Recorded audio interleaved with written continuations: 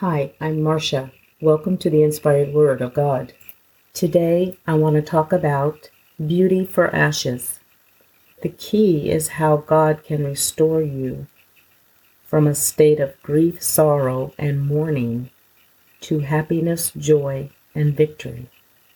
My reason for speaking about beauty for ashes is it's important to understand when we deal with troubles and trials, the sorrow and the mourning we experience can be turned into joy when we trust God with the situation.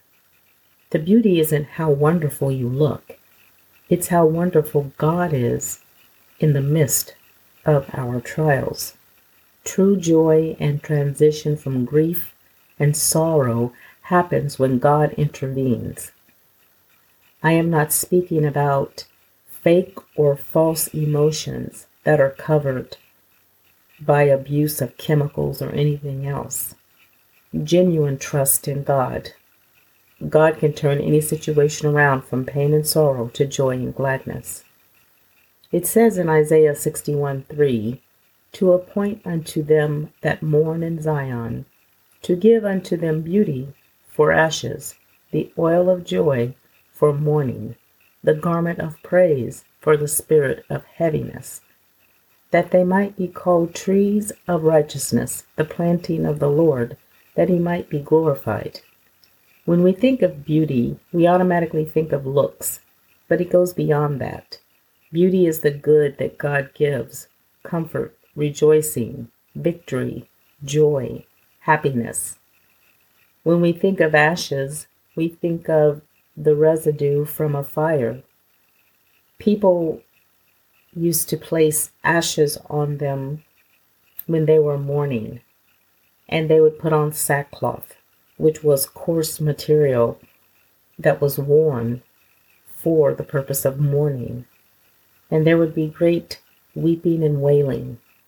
When we trust God, sorrow and the ashes of mourning turn to joy, beauty, and gladness, and the sackcloth to dancing.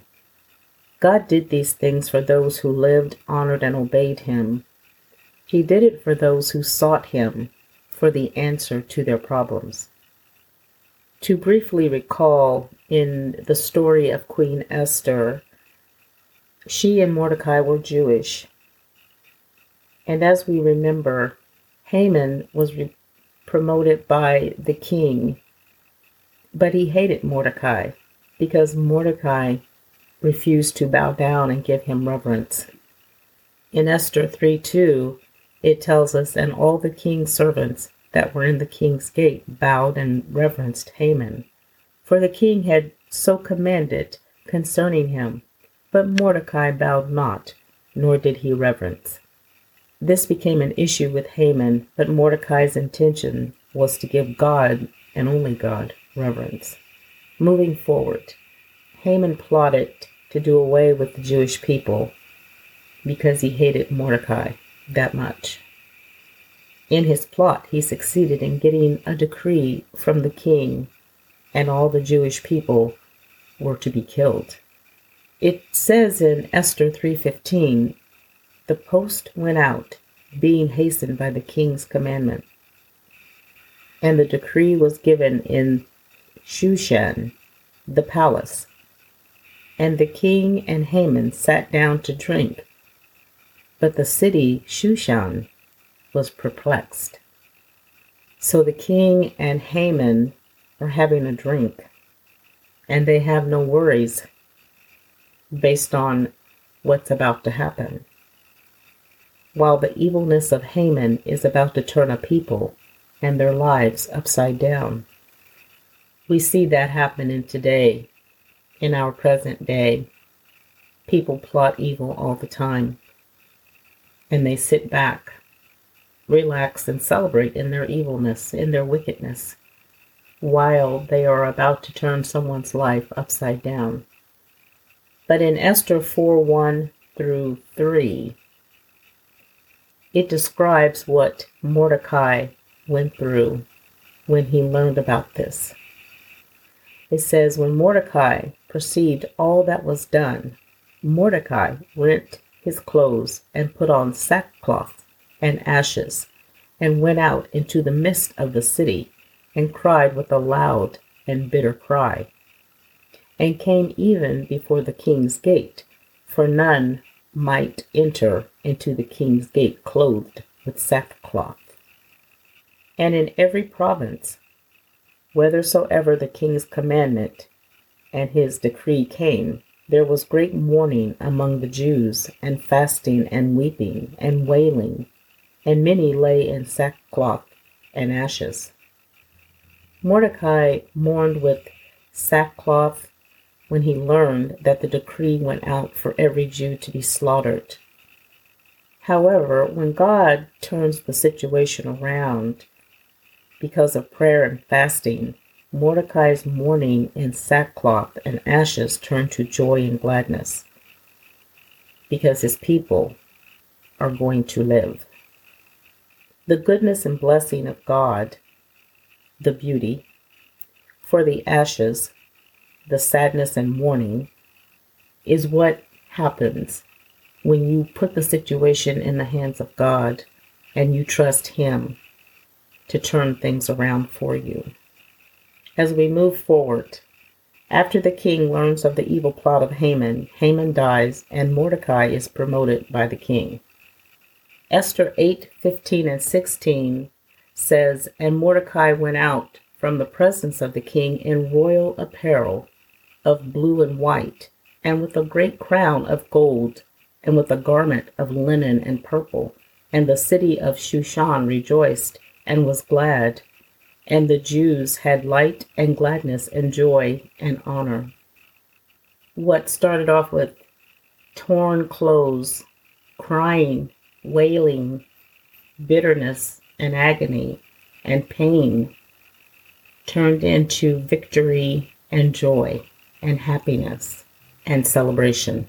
Mordecai wanted this celebration to be remembered, this event to be remembered.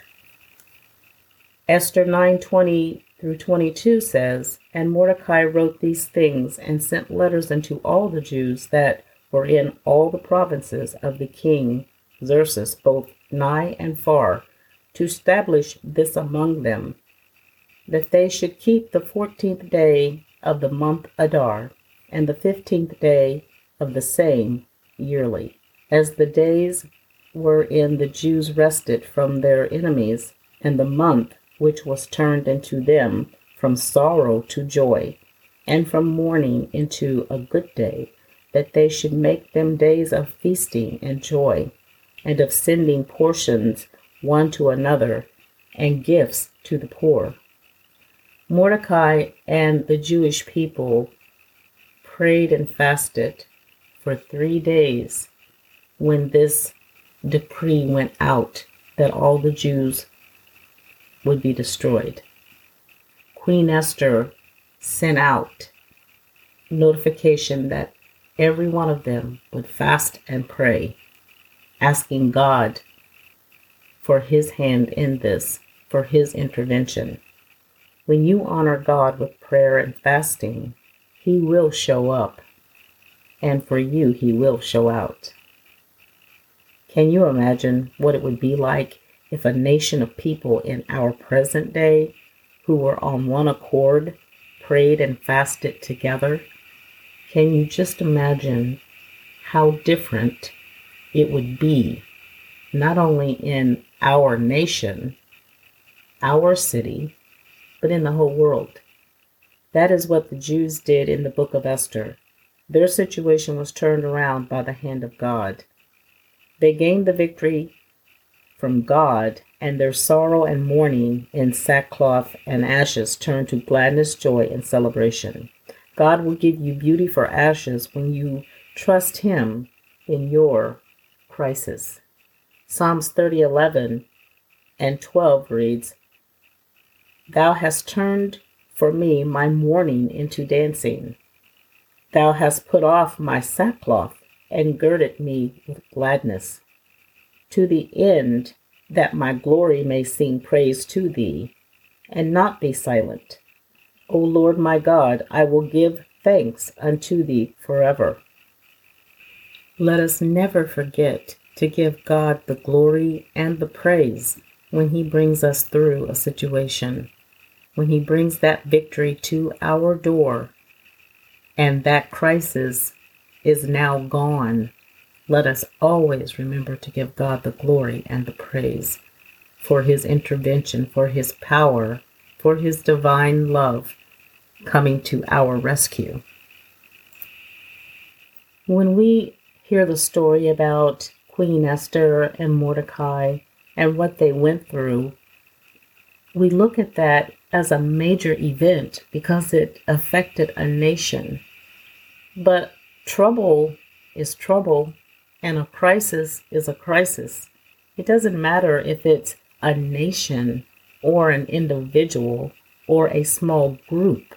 When you're going through troubles and trials, it's serious and it affects you. It affects your life. We hear different scriptures read to us. Weeping will endure but for a night, but joy cometh in the morning. But do you trust those scriptures? Do you believe what they say? And that is the key. It's the Word of God. He doesn't put it there for it to be turned into a song. He put it there because it's His Word and His promise. If you trust Him and you give this situation to Him, pray about it. You may need to fast. But no matter how severe it is, He can turn it around. There doesn't have to be wailing and mourning. It can turn into happiness and victory if you trust God. But only you and God know if you truly trust Him, because He knows what's going on in your heart and your spirit. It's not about you saying to someone, I trust Him. It's about, do you really trust Him in your heart and your spirit? Let go of the fear and hand it up to Him and trust Him to work it out. And allow Him to turn the ashes of mourning into the beauty of victory in your life. My closing prayer. Lord, I pray that we learn to come together on one accord. The importance of prayer and the sacrifice of fasting will bring about change in every situation. I pray we seek your face in every circumstance, and your divine power will give us the victory.